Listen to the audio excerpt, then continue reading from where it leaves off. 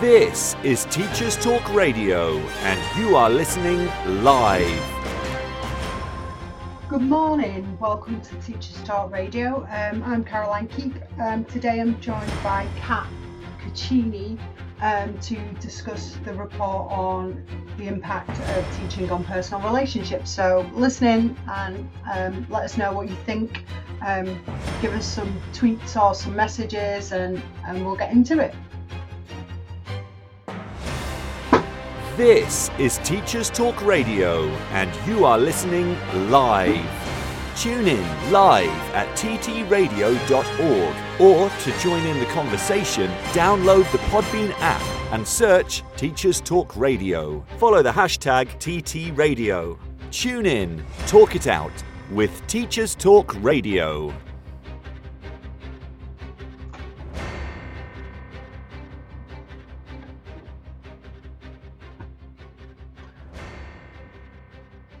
Good morning.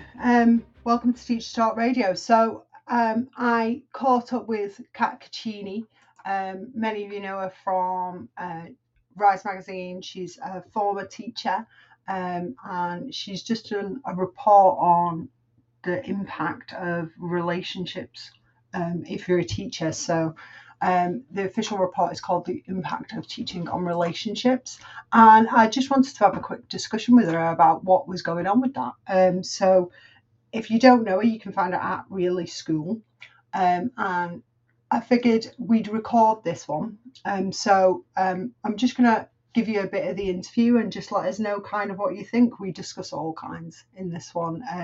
What it's like to be a teacher, what it's like to manage your workload, how your friends see it, how your family see it, and what kind of the constraints and things we can change to help people have good, meaningful relationships outside of the school with the people that they care about, alongside a teaching workload, which can be quite intense. So I'm hoping you enjoy this. It'll come in two parts. So let's start with part one. Report. I won't give you kind of like the big rundown of the bio, because I'm pretty sure that I can put one together that will hopefully do you justice in the beginning of the show, for the simple reason that if you don't know Kat, where have you been? Do you know what I mean? Like, obviously, where have you been?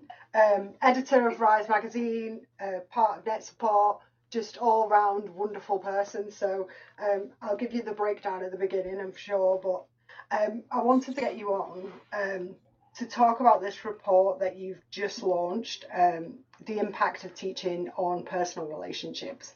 It's just come out by Net Support. If you've not read it, go see it. Read it thoroughly, because it has some incredible statistics in it. So I know a little bit about this because I was in the early stages of this when I think me and Kat, along with a lot of the Rise members who have been contributing to Rise Magazine, had like a brief discussion in our Twitter thread, didn't we, about do personal relationships get affected by teaching? And I went the really crass route of saying, does your sex life get affected by teaching, and put out a Twitter poll? Yeah, and like, how did that go?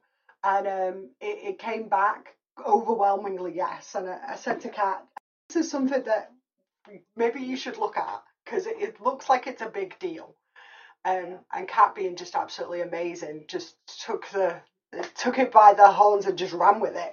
So tell us, how did you first find getting into that area, and how did you first kind of get your hooks into this, and how did it go? For the simple reason that the report is just brilliant, and it does give a whole bunch of kind of really interesting things going on in teaching, I think, that we really need to reflect on as a profession. So how did you first find it, trying to get us all to talk about our personal relationships? Yeah, it was really interesting. I was actually really surprised how open everyone was in the contributors group initially, which kind of, I think, was really sparking the fuel for the fire of actually starting this report. Yeah. And then I did an anonymous poll on Twitter, because I kind of figured if you take kind of that like that, I started speaking to teachers about their experiences to get a bit more understanding, and looking into like generally teacher well-being, stress, all that kind of stuff, to find what those pressure points were. and put it all together, as well as I was really eager that we needed to get some action points in there as well. So again, went back to experts for that because it has to change. The results are quite frightening, to be honest. Yeah, I mean, it's an incredibly just frightening report. It's like, you know, the numbers are just outstanding. Do you know what I mean? It's like 80% of us saying teaching has negatively impacted our personal relationships in such a wide demographic as well, and such a massive poll. And you kind of dig down into some of the reasons that you think this. I mean, do you want to have a brief discussion? As I said, please do read the report about what came out about what are the reasons for these kind of negative impacts on teachers in the personal relationships. Yeah, so there were a few things. So one of the key drivers really was stress, but there were specific areas that were mentioned more than others for this. So things like excessive workload, demands from managers, struggling to get that work-life balance, and lack of trust from management as well. That was all really kind of key in it. And then the kind of the burnout aspects. And then you've got actual mental health beyond that. So you've got your anxiety, depression, all of these things negatively impact on relationships, and unfortunately can be quite prevalent in teaching. I mean, we're looking at 77% of teachers, according to the Teacher Wellbeing Index, said they've experienced behavioural, psychological or physical symptoms due to their work. So that's quite huge. And then over half is considered leaving the profession due to their mental health and wellbeing. But on top of that, because teaching is such a passion profession, and the people that get into it obviously really care about education, and really understand the importance of it in the lives of pupils. There's a real attachment there and an emotional investment, and that can cause that kind of stress that impacts on relationships as well. It's a lot harder to find that balance, that cut-off point, to really prioritize those relationships when you're struggling with that, and when you're becoming, you know, carers on top of teachers as well. Yeah, I mean, it was. I had this moment where I kind of initially brought it up because I'd looked at it and I thought to myself, you know, when I stopped teaching full time, I went to kind of part time and supply. And it was when I brought my daughter back from Iceland. Most of you will know if you listen to me, I'd shipped mine out to Iceland. And I had this dawning realization that for the entire time that I led GCSEs, my daughter was out of the country. And I thought to myself, could I have done it? You know, and being, you know, as you know, an autistic ADHD teacher it's hard enough as is. And I really felt like when I first started teaching, I couldn't do great parenting and great teaching. Not as an ADHD teacher, it was just so intense. And obviously I wasn't diagnosed then, so I didn't know a lot of the kind of support that I needed. And which of course doesn't help. Obviously. No, it doesn't help obviously at all. And I just felt like the pressure was just so great. At one point I was like, I can't parent well. Just like, I can't do this job and parent well. And obviously I'm lucky that we're all a very good family, and it was around the time that we were considering sending Aurora over there. So I sent her out and thought I'll bring her back, you know, for the A levels. They can have the high school years. So, and that helped a little. But then I do find that as consequence, the work just became your life. And it was just, you know, every single aspect of your life in its entirety. It's just dominated when you're leading a department. It's just non-stop. And, yeah, absolutely. And that can become an excuse as well. So if there are issues within your relationships, you then kind of get the opposite thing where people are kind of purposely diving more into their work as like an escapism. So, you know, it can get really unhealthy. And I think that's exactly what happened. Instead, it was like, God, I'm really struggling. I can't do any of this. I'm so exhausted. I'm dying. I'm going to have to make some hard choices that then I made that then I wasn't really happy about. Do you know what I mean? No. I wasn't happy about it at all.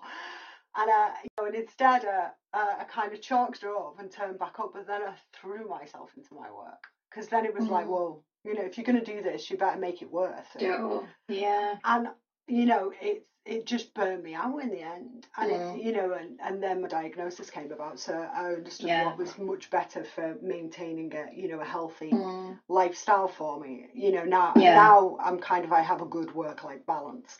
And I don't get me wrong, I love to teach, I do. And I love to teach kids, and I love doing a good job of it, but I just find for me it's just so intensive to do it full time. I just can't manage it. And to be honest, especially when you are in those leadership positions, it just becomes, it's hard. And I think for me, when we hit COVID, that was it then. It was like, that's been a huge stressor for a lot of teachers, hasn't it? You know. And at that point, I'd already dropped down into part-time. And then at that point, I kind of made the decision now that this you've got to kind of step back from this and then maybe consider just supply.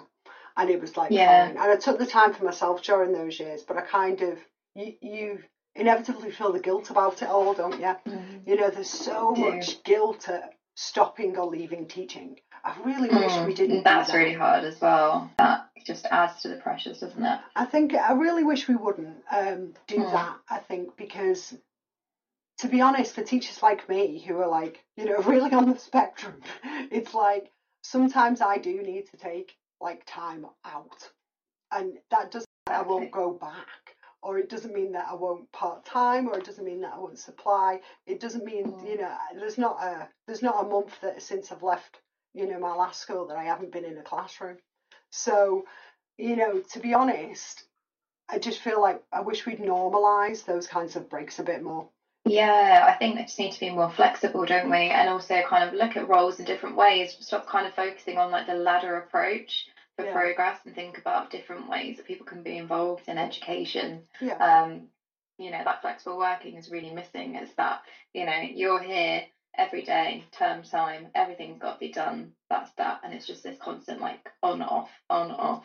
And you can't really switch off because it's just too sudden. You need time to process during your actual breaks. I mean, I was really lucky. I had a great school. So when I did when I went to part-time, I had opportunities to be able to kind of work elsewhere in the days that I was off, so that I could kind of just get a break from the teaching grind and do other things for my professional development, which was wonderful for me. But also I just found that, you know, having the part-time, the problem is with that is that then is it part-time? You know what I mean? Because that's the other thing that, you know, you drop into part-time because you're really struggling to manage the full-time and it's burning you out. And then you drop into part-time thinking, and really it's a full-time job just with part-time pay. And, you know, that can happen as well, I think. Yeah, of course. So I think, you know, you've kind of got to be really firm about, you know, part-time hours if you are going part-time, but I will suggest if you can afford to, because I know cost of living's killing everybody, so fundamentally many don't have that luxury, but if you can and you're finding it, I found it really good for me to kind of readdress my life, and then actually enjoy teaching again, because it should be enjoyable. It should be the best job, and a lot of people do really enjoy it as well, and it shouldn't be that people have to leave to have a work-life balance, or, you know, have to work part-time if people want to. That's great, but it should be more manageable. Well, we shouldn't have to, for our own mental health, it shouldn't be a thing where we have to leave to go part-time. You know, that's a frightening reality when a lot of us say that. And I just think sometimes you look at it and you think to yourself, what can I possibly do? It just, I think, you know, there's not a teacher alive that I don't know that's not cried in a bathroom somewhere. Do you know what I mean? Or been upset in a corridor, or had a complete freak out. I had a freak out just before I left. It was like, you know, and a bad one, because I'd just been diagnosed as autistic, and then everything just came upon me, and it was just awful. And it's like, we've all had bad days, bad weeks, but I think for me sometimes it becomes, you know, a bad month, you know, a bad 6 months. And then you kind of like, this is not working. This isn't just a bad day or two. This is like, I'm so exhausted, I can't stand. And I remember some of the first years that I did it, you know, this is specifically for all you NQTs out there, honest to God, if you're feeling it, I can totally and utterly understand you. Oh, yes. Go and find resources and use other expert teachers' resources. Do not sit there trying to create it all yourself. And a lot of the push when I first started teaching was, you've got to create everything yourself. And you know, that's what makes you, I mean, I look back now and laugh at some of the stuff that we did then. But that was the push, and you create things and you individualize it and you carousel it, and you know what I mean, and like everything is like this wonderful experience of teaching, and it's not just the content of the knowledge rich, it's thinking every single detail. I had times on my lesson plans. Do you know what I mean? It was I remember having to put times on as well, which was just bonkers, because how can you know how long you're going to need to spend on something? What if the kids don't get it, or they whiz through it, or they... No. It's just, and then you'd have the dual problem of, if you stick to time, then it's what opportunity did they get to expand? And if you don't stick to time, it's, well, you didn't quite follow your lesson plan. And it's like, oh my God, go away.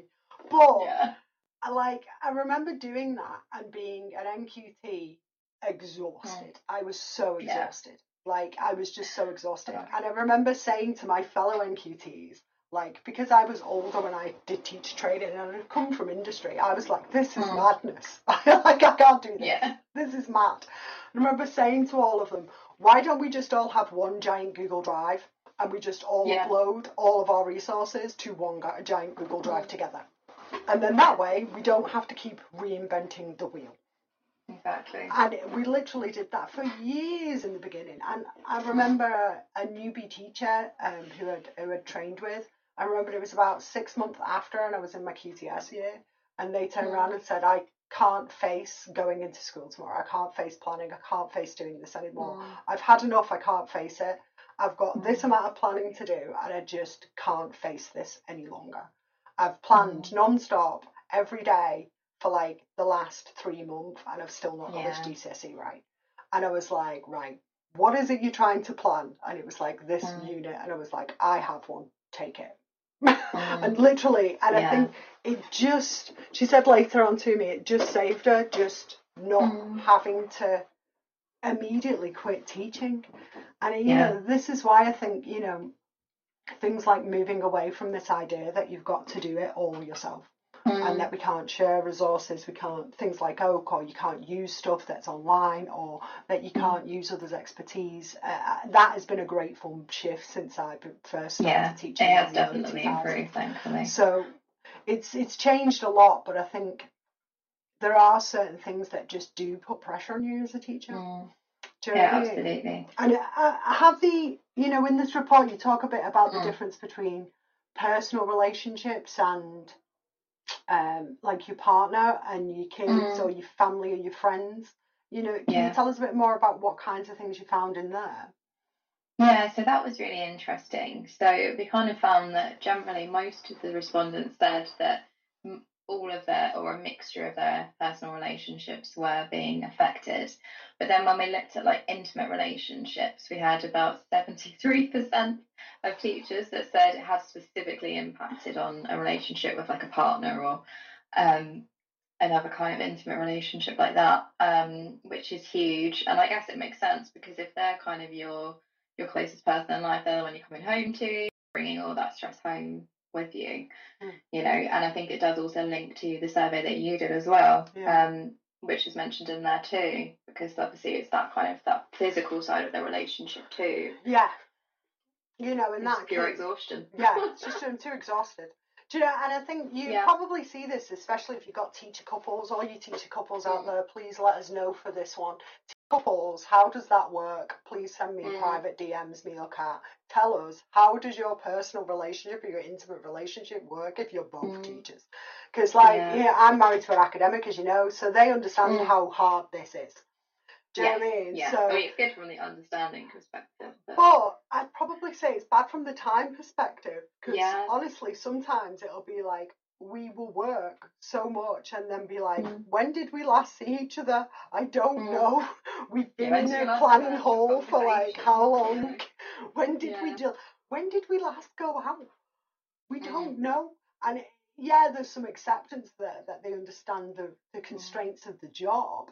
But you know, even my husband will turn around and say, I wouldn't do your job if you paid me all the money in the world, Kaz. You know what I mean? And it's like, and he'll come in and do things with me in schools. We went up to Matt Jessup's school not so long ago, and he was like, how do you do this every day? How do you do this every day? It was like, and you know, that's with somebody with, you know, just a mild bit of understanding. But if you've got somebody who's in a completely different, you know, role, you know, working a 9 to 5 that they can put down.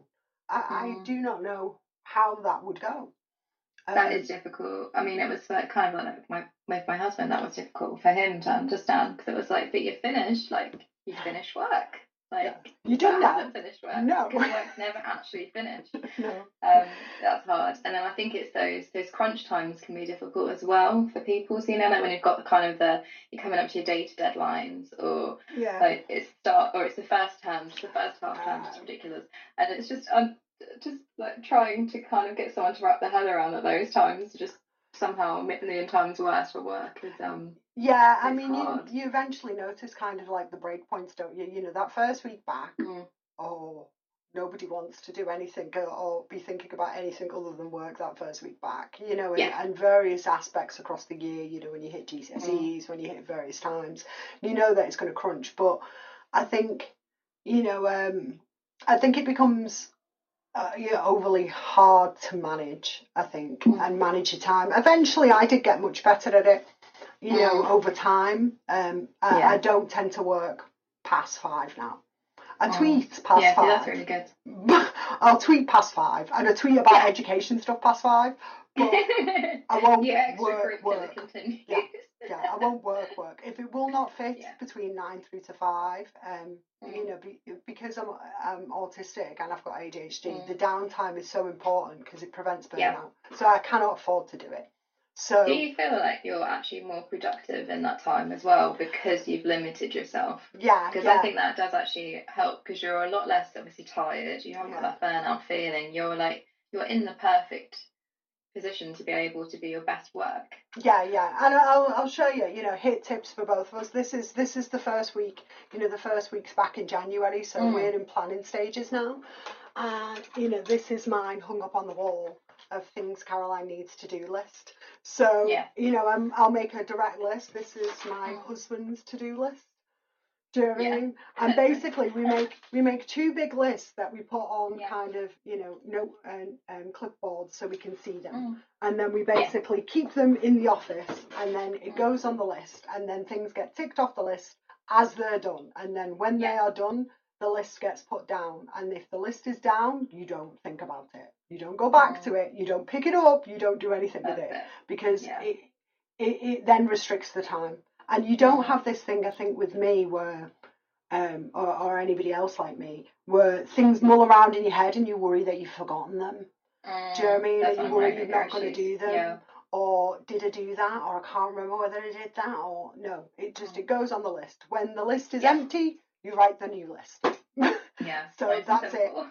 That's it. That's the method. Very true. And we have and I'll tweet it later, we have a very big family planning board in the hall that is incredibly structured for everybody in the house, and basically consists of one like giant like whiteboard planner with dates, and then a to-do list for Kaz that says Kaz Monday through Friday, and then Aurora Monday through Friday, because there's 2 ADHDs in the house, and then basically has the things that need done, so that when we see them on a regular basis, so we don't forget them. So that's how I knew I had our meeting today. And also you get that feeling where you get to tick it off and be able to like say, you know, to your brain, like it's done, like physically done.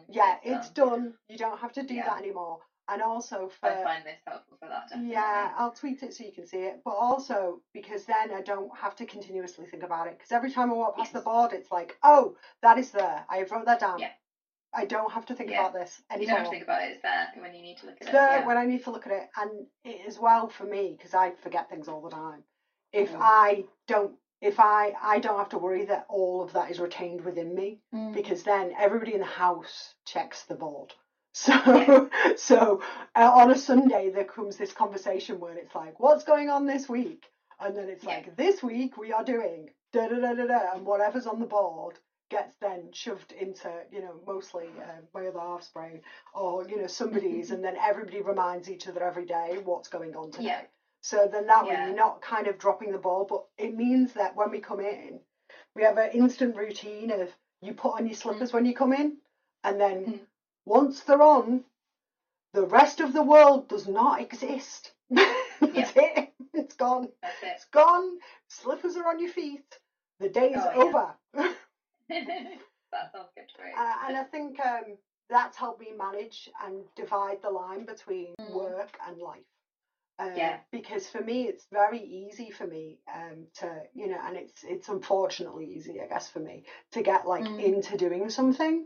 I'll be into like planning this module that, I'm doing, or planning this computer thing I'm doing coming up, or planning, a whole bunch of work for, when I'm going into schools, or planning stuff for my PhD and I'm sat there coding, and I'll come upstairs to, this is my home office, but I'll come upstairs to it, or I'll go into my office at the university, or I'll go into school.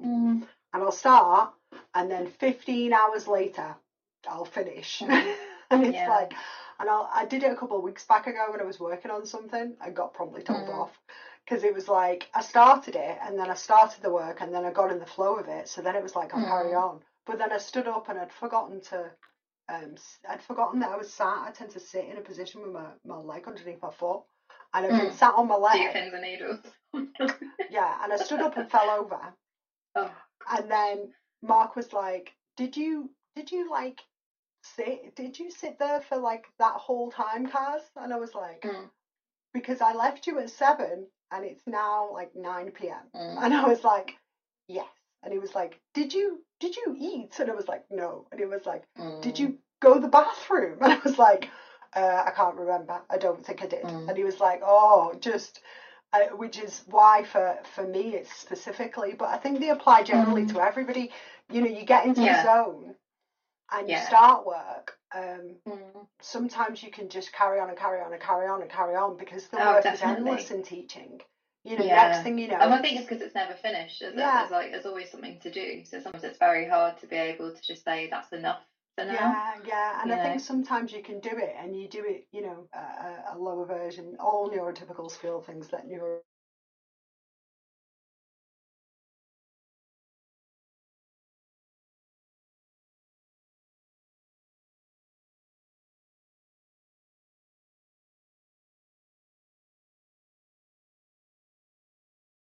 that's a timer on your phone that basically lets you grow little trees.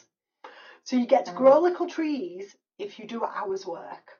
So you get a tree that grows over the hour, but then at the end of the hour it stops you. And then it's like, oh, okay, so you can just keep track of how long you've been on things. And actually it's really not good to be kind of like...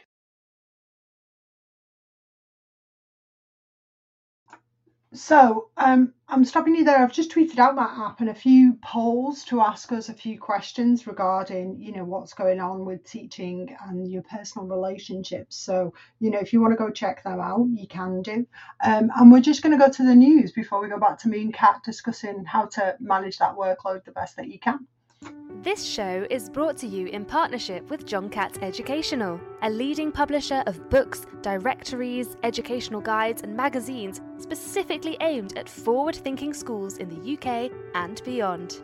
Have you checked out their latest releases? Don't miss out! Visit johncattbookshop.com to explore their full range of titles and advance your own professional development today.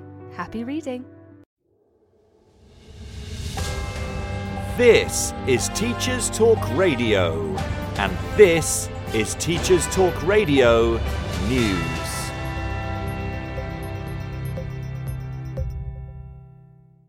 Strike action dominates the news again, with a range of outlets reporting on disputes across England, Wales and Scotland. Whilst the NASUWT union reported 9 out of 10 teachers who voted in a ballot over pay voted in favour of strike action in England and Wales, the union also reported only a 42% turnout. This is below the threshold needed for lawful strike action. The union stated that whilst a strike would now not go ahead, the union remains in formal dispute with the government. The NEU is yet to release the results of its ballot and will also need to reach the 50% member turnout needed for lawful industrial action. In Scotland, the Scottish Secondary Teachers Association has warned of further strike action following walkouts by primary and secondary staff. It says it has no option unless the Scottish Government puts forward a suitable pay offer. The AIS Union and Scottish NASUWT members also aim to continue with strike action until an agreement is reached. Scottish Education Secretary Shirley-Ann Somerville maintains that the demand for a 10% pay rise continues to be unaffordable. Meanwhile, the University and College Union has announced 15 new strike days planned across 150 UK universities in February and March. It has said that a pay offer worth between 4 and 5% made during recent talks is not enough, although the group representing university employers says that the offer is actually worth up to 7%. This comes after the government announced that tuition fees in England will be frozen for another 2 years. Although this is good news for students, the strikes mean more disruption to courses already affected by the pandemic.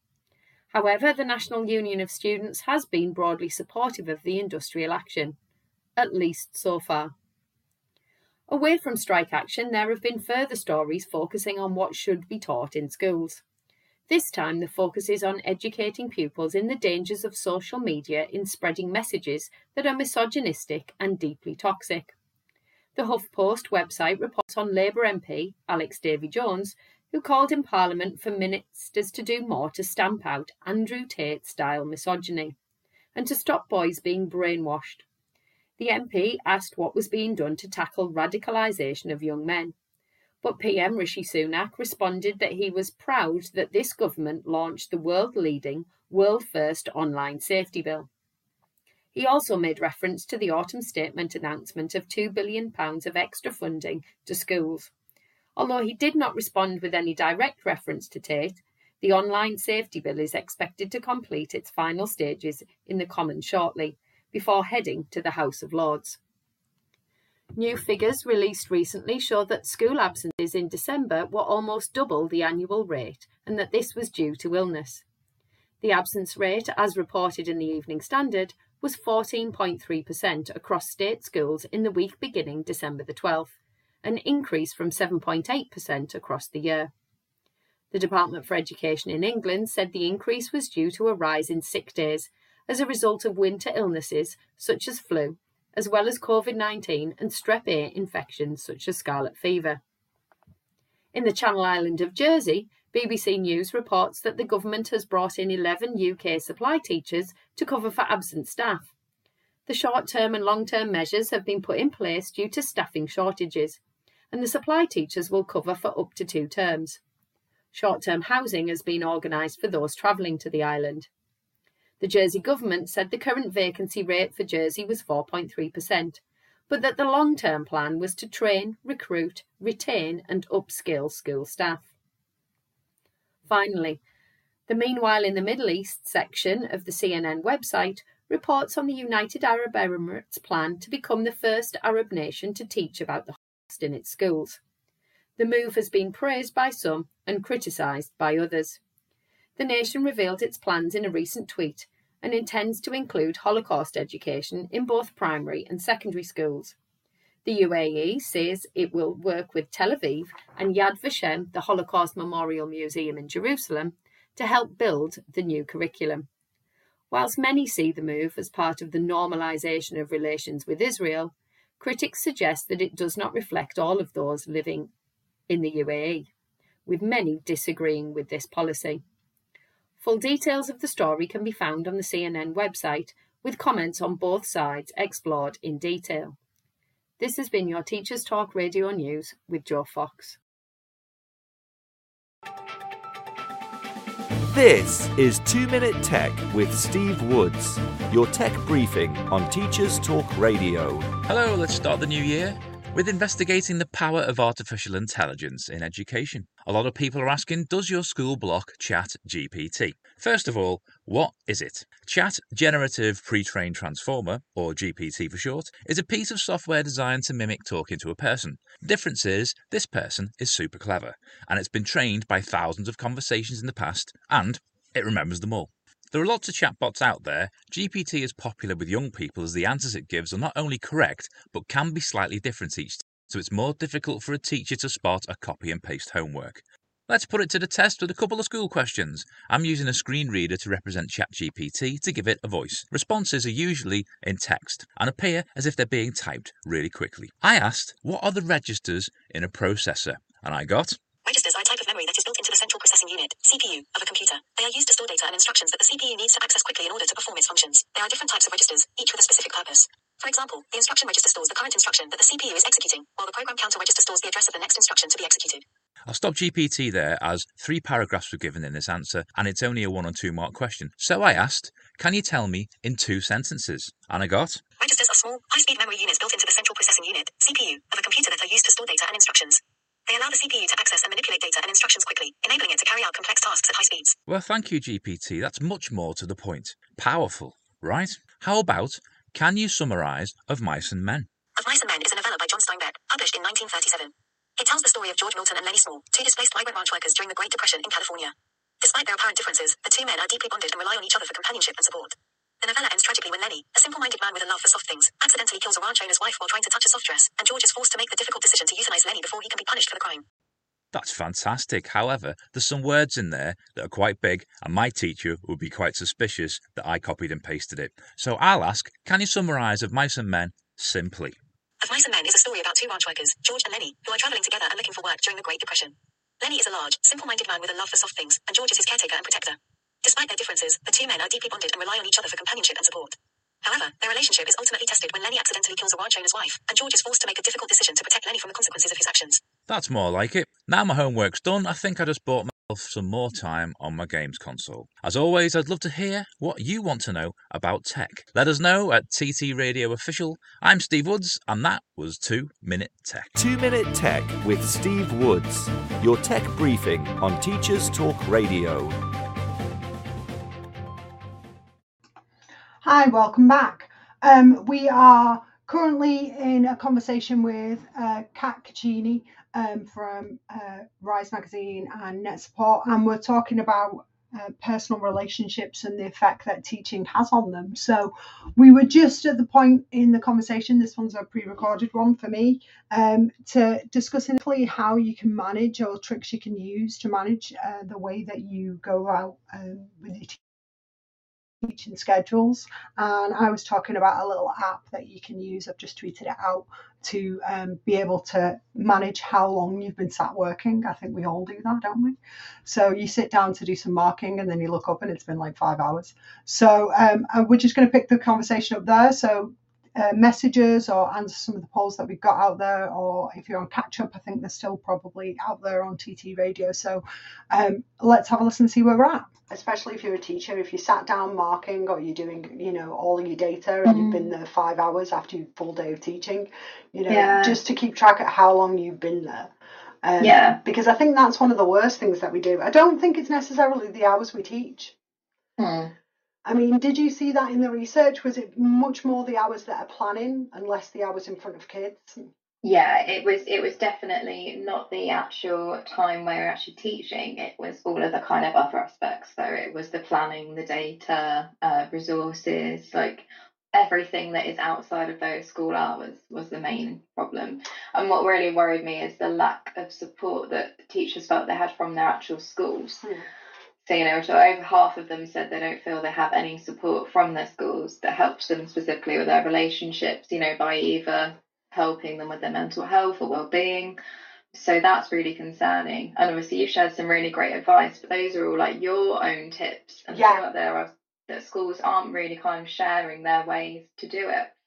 I know Alistair was saying that when he was sharing his advice, Alistair Bailey, you know him, I think you spoke, I'm sure that when you spoke with Jez, you spoke about Alistair Bailey, he works with UHQ. He was saying that how schools have got to help, like with healthy boundaries, they have to help teachers establish those boundaries. Because once they've kind of shared all those ways and they stop kind of rewarding them having unhealthy boundaries, then that will make a really big impact as well. It's not a great example, is it really? No. I mean, I'm all about the example, and it's not really a great one. I don't think for us to be setting for each other or setting for kids. To have this. I mean, this report, as I said, it's shocking in places, guys. So you really do want to read it. Some of the lack of support is profound. But I get that from personal experience when you're having a hard patch in a personal relationship, or your marriage has collapsed, or things have been particularly difficult, or your relationships come to an end, or something drastic's happened. My husband had a heart attack in my first years of teaching. Oh, goodness. And I remember quite significantly ringing and taking a few days off. But I was there during that, so I gave CPR. And he's obviously fine. He had a stent put in, but it didn't just shake me. It really got me, like really, really severely. And we'd been married all of 2 weeks. Oh my goodness, that's so. Yeah, it was quite shocking. Don't get me wrong, guys. I don't always have this tragic life. Sometimes I give these stories and people are like, "Oh my God, that's so shocking." But like, my life isn't all tragedy. But I'm just very honest and open with it. Yeah, I'm very open and honest with it, as you know. And I remember about a week later, a teacher asked me whether my husband was okay to carry on, considering to do what do I want to say? The parental boards that we have. Oh, you know what? It's gone from my mind now because I got upset about that. You know what I mean? Was he okay to do school governor? Yeah. That was what they said. Not is he actually okay? No. Could he still do school governor? And I was like, no. No. He is in the hospital. Why would you even ask that? That's what's the problem is that would even be a factor that they would. No, it was that, and obviously for me, I'm quite blunt and frank. So I came home and I was like, oh my God. And at the time I was at home on my own because my daughter was in Iceland, my husband was in hospital, and it was just me. And it was like, oh my God. And I'm sat there thinking to myself, did somebody just really ask me that? Really? And then later how can you, in that environment, feel able to talk to them about how you're feeling and what you need? I just couldn't. Seriously. I just couldn't in the end. I just couldn't in the end. And to be honest, it was a horrible period of my life, and it was a bad patch, and it was literally. I just couldn't even express like how devastated I was at the time. And to be honest, on top of that, as I said, when later on it became obvious that I'm autistic and ADHD, then it became very clear why I'd coped so profoundly badly during that time, because it's a very, very hard thing for any autistics and ADHDs to deal with. It becomes just too overwhelming for us. And I just sat there and thought, where's this? And it was at that moment. Where was the support? Where's the support? And about 6 months later, the Department for Education came along and shut my brand new school and announced that they were building a new school elsewhere. So we were all being made redundant. And it was around about then that I thought, I'm not sure anybody cares about me here. And honest to God, if it wasn't for the school that I moved to, I would have continued to think that. And the environment is so big, and it's not to say that there are schools that are doing really great things. Absolutely, it's more just that we're concerned that we're seeing such a high amount that aren't doing those things for their staff. And I'd love people to share what they are doing that is actually helping, foster these relationships. I'll say that one of the things that helped me during that patch was I had an epic two department heads who were phenomenal, and just held my hand all the way through. And I honestly think that I wouldn't have carried on in teaching without them. I had a great head at the time. And it was like, that made such a difference, being heard, being listened to, being just like, what would you need? How do I support you through this? Those kinds of things matter, I think. And I think too often how do I want to say this? Because I've seen great examples and bad ones, but too often I think, sometimes we shy away from personal conversations about how our teachers' personal lives are going. And we avoid it because it doesn't seem professional. But to be honest, sometimes I think that they really do need to just talk about their lives. And much later on, I took on an NQT. When I was by that time I was far higher up, and I took on an NQT, and he suffered quite severe anxiety. I've had a few who've suffered quite severe anxiety, but this was bad. And the school that I was in just didn't suit him at the time. We were trying to push through, so requires improvement up to good. I knew full well that the kind of pressures that was going to take wasn't going to be good for him. So I helped him reorganise to move to a school that was in a good position to support him. And it felt like a hard choice, but it felt like the choice that kept him in teaching. Yeah, no, definitely. I didn't think he deserved to continue to try and burn himself out and be that anxious and that upset. And I just sat there and said, you know what? You need to find somewhere like this that is better suited to you at this moment. You need a lot of support right now. And, I'm glad to say that he's still in teaching. He's become a brilliant teacher. But I think sometimes just saying either, a change of school will do good if you really can't make it work, or a step back, or to supply, or to move to other choice. You don't have to always leave. Or just sometimes just to say, I'm going to take a break from it for 12 months and see how I feel. I think it's normalising that is okay as well, like you said earlier, that, those choices are fine and that you can carry on working in education in lots of different ways. Oh, loads of different shouldn't ways. have that guilt attached to it. If you come out and you don't fancy it, then you can find lots of other ways to work within and around it. That's fine. But I think we've got to get away from this kind of it feels as if there's almost a shame that you're not. I mean, seriously, get over it. If we want more people to stay in teaching, we've got to move away from that. Absolutely. And I think, to be honest, when you talk about these things, it just does become profound how hard it is for teachers to cope. Maybe we should be having more boundaries, more guidance, not just for kind of well-being, how are you eating, here's a yoga class.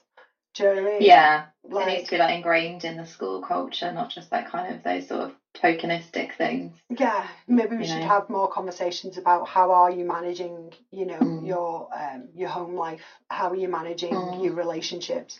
I mean, I don't know about you, what do you think about this one? I mean, as I said, guys, do read the report. But how do you find friendships in teaching? Oh, God. I mean, don't get me wrong, I'm on the spectrum, so I find it hard anyway. But, I found it near impossible because it was you'd have the priorities where it'd be especially if you've got a family, your family and your partner, and teaching ends up at the top of the pile. Then your partner and your family end up the next in the pile. So then your friends become the very bottom of the pile. And before you know it, you've you look around and you're you're like me, where your husband's just had a heart attack and you sat there on your own thinking, where did everybody go? And it's I had to ring my mother, don't worry, I got looked after well. But it's No, I know what you mean though, it's very true, and it feels like your friends end up being people that you only see during the holidays, except not really, because they're working during the holidays, so it doesn't quite pan out. You don't get to see them in the week because you're too busy, and if it's in term time, you're too exhausted to do weekends. Forget that kind of let's go out on Saturday night. You've really got to gear yourself up to that. You've got to you've got to have at least 2 month notice before it even happens.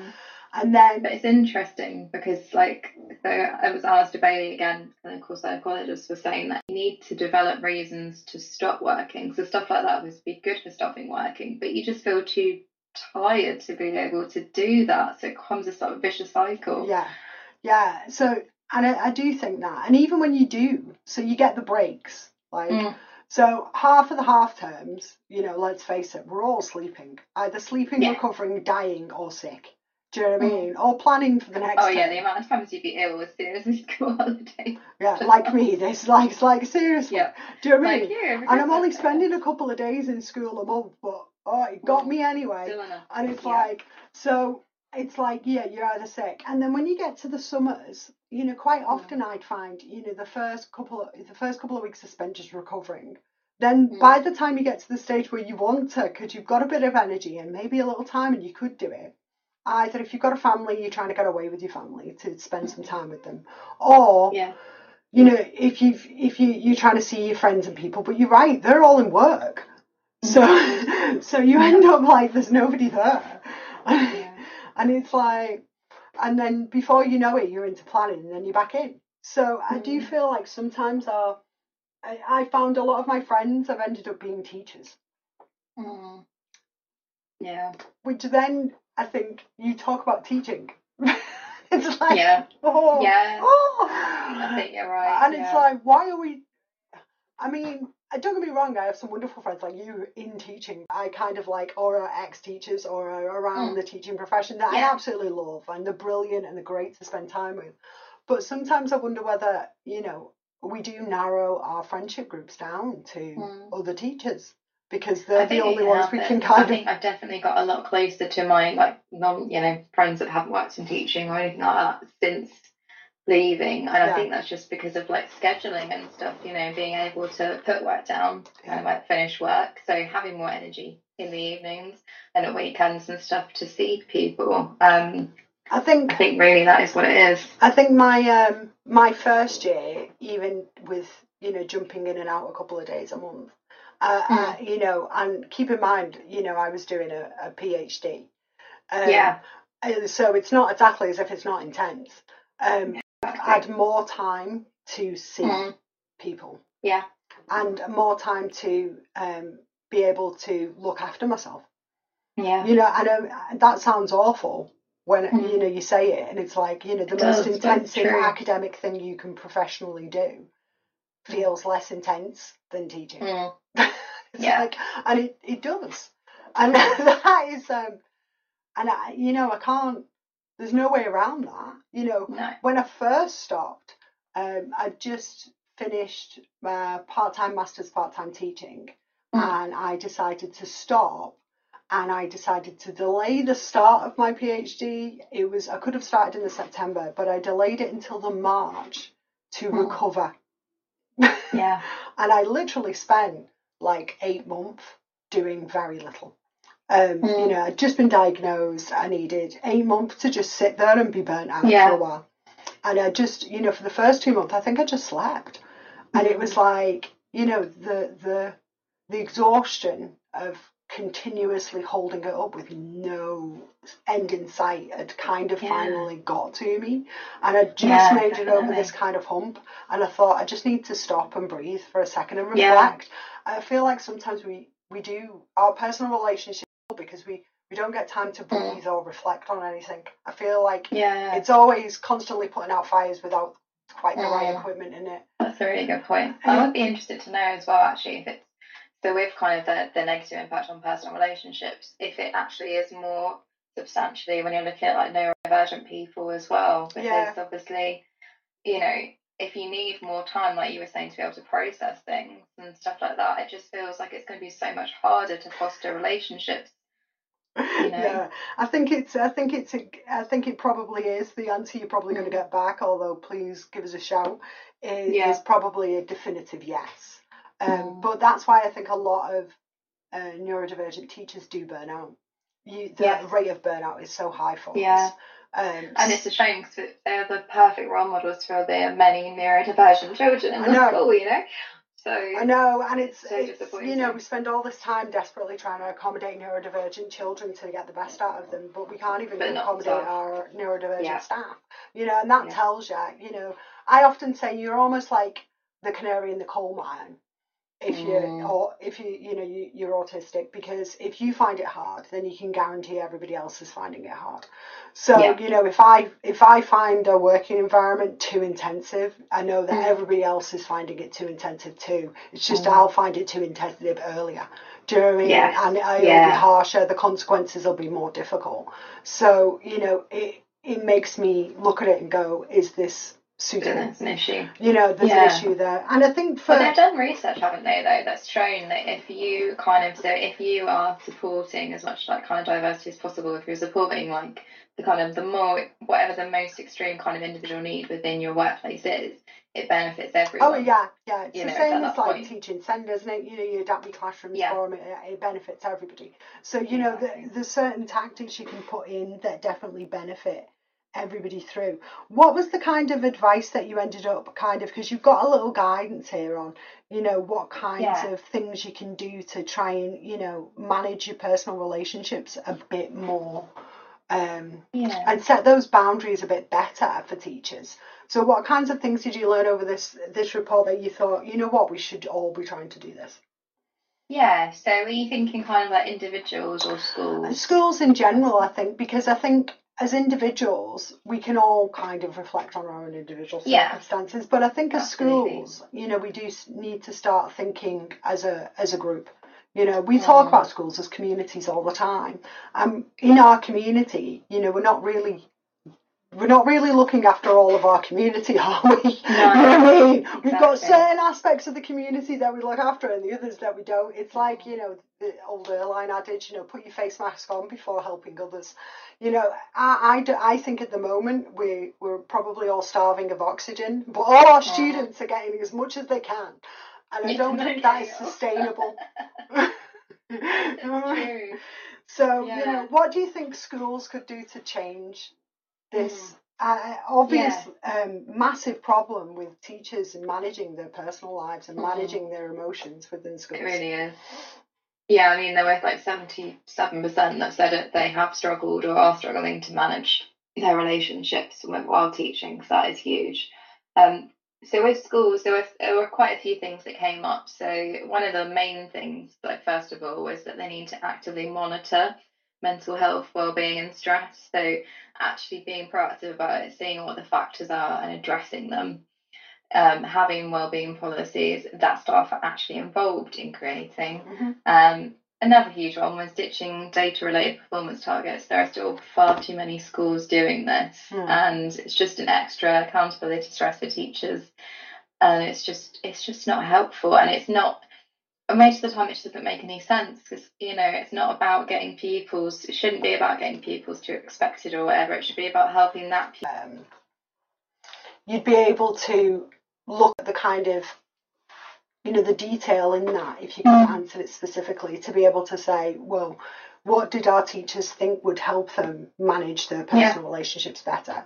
Is it that you just need, to be able to have, an area where they could go to have a bit more of a quiet break if they're just feeling like things are going well? Do they need a bit more time off to be able to go to their kids, parents' evening? I think Andrew Alan Zoo said it in your report. Yeah, Alan talked about that, didn't he? Yeah, just going to really their own child's, Christmas play. You know what I mean? You can't do it. And just having the time to be able to do those kinds of things, may make a better effect on your relationship. Because I think sometimes we don't break it down specifically.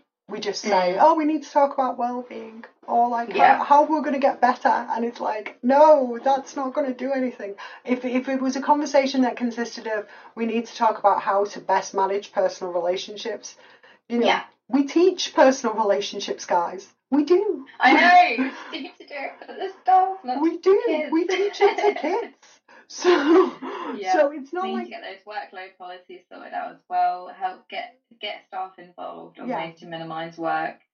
And also we should be looking at other organisations. So we're not, teaching isn't the only profession that has a big emotional investment. There's lots of other public services that do, and yet they are managing things better when it comes to that kind of that cut-off and those personal relationships. So you need to kind of look at that and see where things are working well. Yeah, I think, to start rounding up, one of the things that I wished, and I'd said this with Teacher Toolkit when I talked to him, when we did our podcast on child abuse, I wish that they'd have more help within schools for the emotional load that it takes to deal with emotional cases. Because that's really big. That's very big. I just think sometimes, I'd have students and I'd see the circumstances, and being an abuse victim myself, it'd just be so upsetting for me. It'd knock me for months. It is really hard. And I think sometimes, even if you're not like, like me, but realistically, if you were just your average teacher, the emotional toll it can take on you dealing with a child in real need is hard. Absolutely. We don't really talk about that. We talk about identifying, mental health and abuse and how to safeguard kids, but we don't really talk about where to get support if you're the teacher. And that, the amount of times that I've come home thinking about a kid. Do you know what I mean? And you can't talk about it. And I can't so talk if about you had it. that support within school to be able to talk about how you're feeling, that would take a huge load off. Yeah, you must have had that at some point where you started to think about a kid and then you can't go and talk about it because that's horrible. Yeah, and you just got to sit with that. And then, quite often, if you're not safeguarding lead, you're not encouraged to talk about it. Yeah, you're not exactly encouraged to talk about it in a staff room, are you? So what you do is you just sit with it, and then eventually it just drives you insane until eventually you'll probably go to your safeguarding lead and say something like, "How's little Timmy doing? Because I've been really worried." But that's the only time you've said it. But instead you've sat with this thought for I've done it for 2 weeks, worrying about how that's going. And it's I've seen plenty of schools that have good policies on keeping the person informed, so that they're not overly worrying. So that's a good thing. I think that's really helpful. And I do remember a conversation with a child once where I spoke to the safeguarding lead, and then I remember just crying in the corridor for 10 minutes. I just couldn't. It was just, And, we are seeing more. There's been a big uptick in mental health issues for our young people. We all know this. Everybody's felt it. And, a lot of our young people are struggling. And with the stresses on the NHS and social care, has virtually collapsed these days. CAMHS is just not worth the paper it's written on most of the time. So, fundamentally, we're having to deal with more and more of that. More and more cases where we are the front line, more and more cases where we are the only one, more and more where young people, I've seen a few where young people are being referred to mental health services and told it's 6 months, it's 8 months, it might be, longer than that, and waiting. I'm pretty sure every teacher has had that moment of having to wait around for somebody to help their student. And when you're the teacher in front of them, you're trying your best. And, I don't think we have enough emotional support there. I think it's we don't. We're just trying to be everything and anything at the moment, between feeding them for, food banks, looking after their mental health. Exactly. And I can understand why that then has this knock-on effect in our own personal lives. And there's a lot in teaching that just can rattle around in your head. Not leaving room for anyone else. No, not at all. And then, as I said, you're right, you can't really talk then. So, I'd point out that there's some good services I've used, things like the Education Support Network, or God love them. They've seen me through, at least. It's a free phone number, guys, if you're ever in need. They've seen me through a few. I'm about to have a complete nervous breakdown and need to leave teaching moments, or moments where I've just thought I can't go on. So they've been really good. But there's other places you can definitely go to get this kind of support, haven't you? So you've got a little suggested list of some things to do, haven't you, in your little guide, from a psychologist and therapists in there. Just making sure that you can get as much healthy living in there. If you go check the guide, then it's in it. And ways and tips in which you can get there, you got from Alistair at UHQ, and a lot of teachers have recommended a few bits. But if there was a main point for things you would like teachers to start doing about maintaining the personal relationships and the mental health within schools, what do you think it would be after you've wrote this report? What's one thing we could all start doing that would at least try and take the edge off this? Because you're quite right in saying this is a damning conclusion, really. It's huge. But after doing this, it's a brilliant report, by the way, Kat. Congratulations on it. But after doing it, what would you want us all to start doing?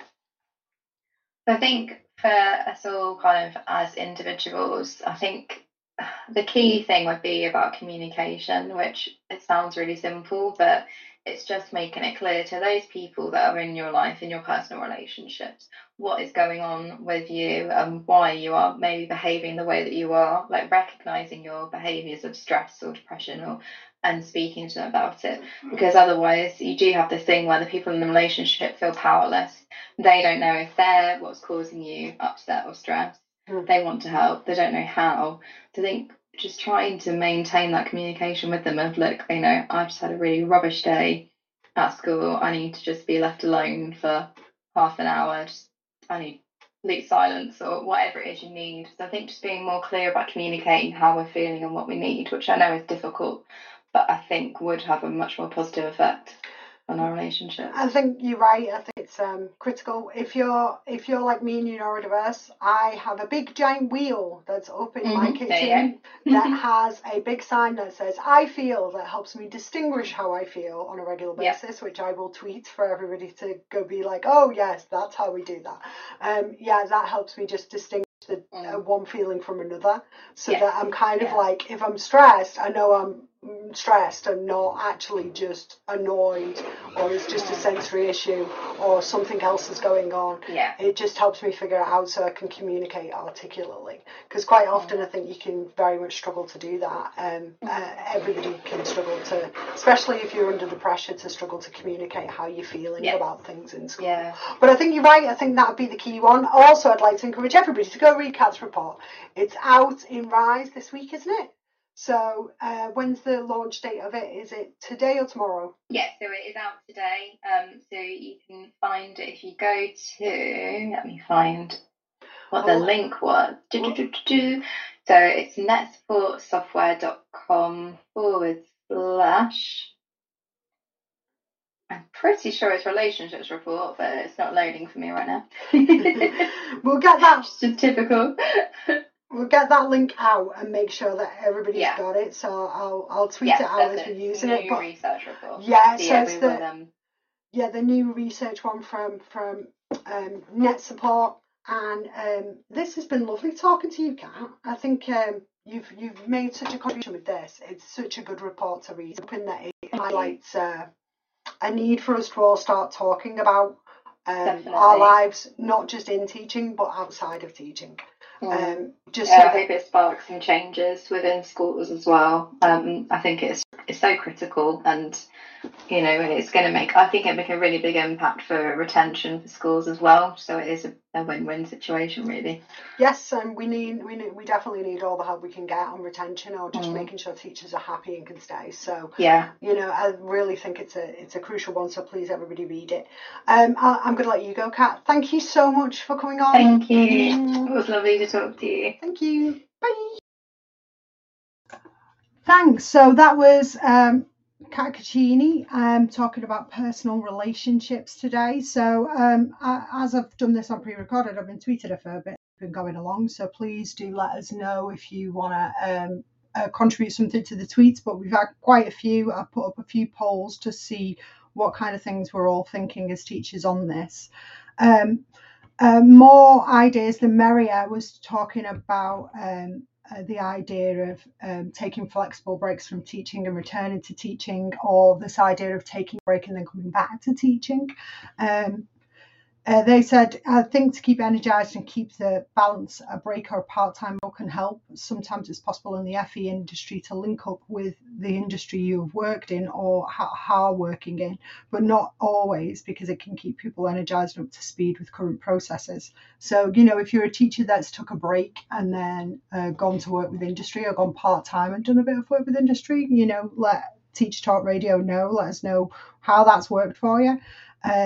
Also on that flexible working model, Ian Timbrell was saying, I'm doing exactly that right now.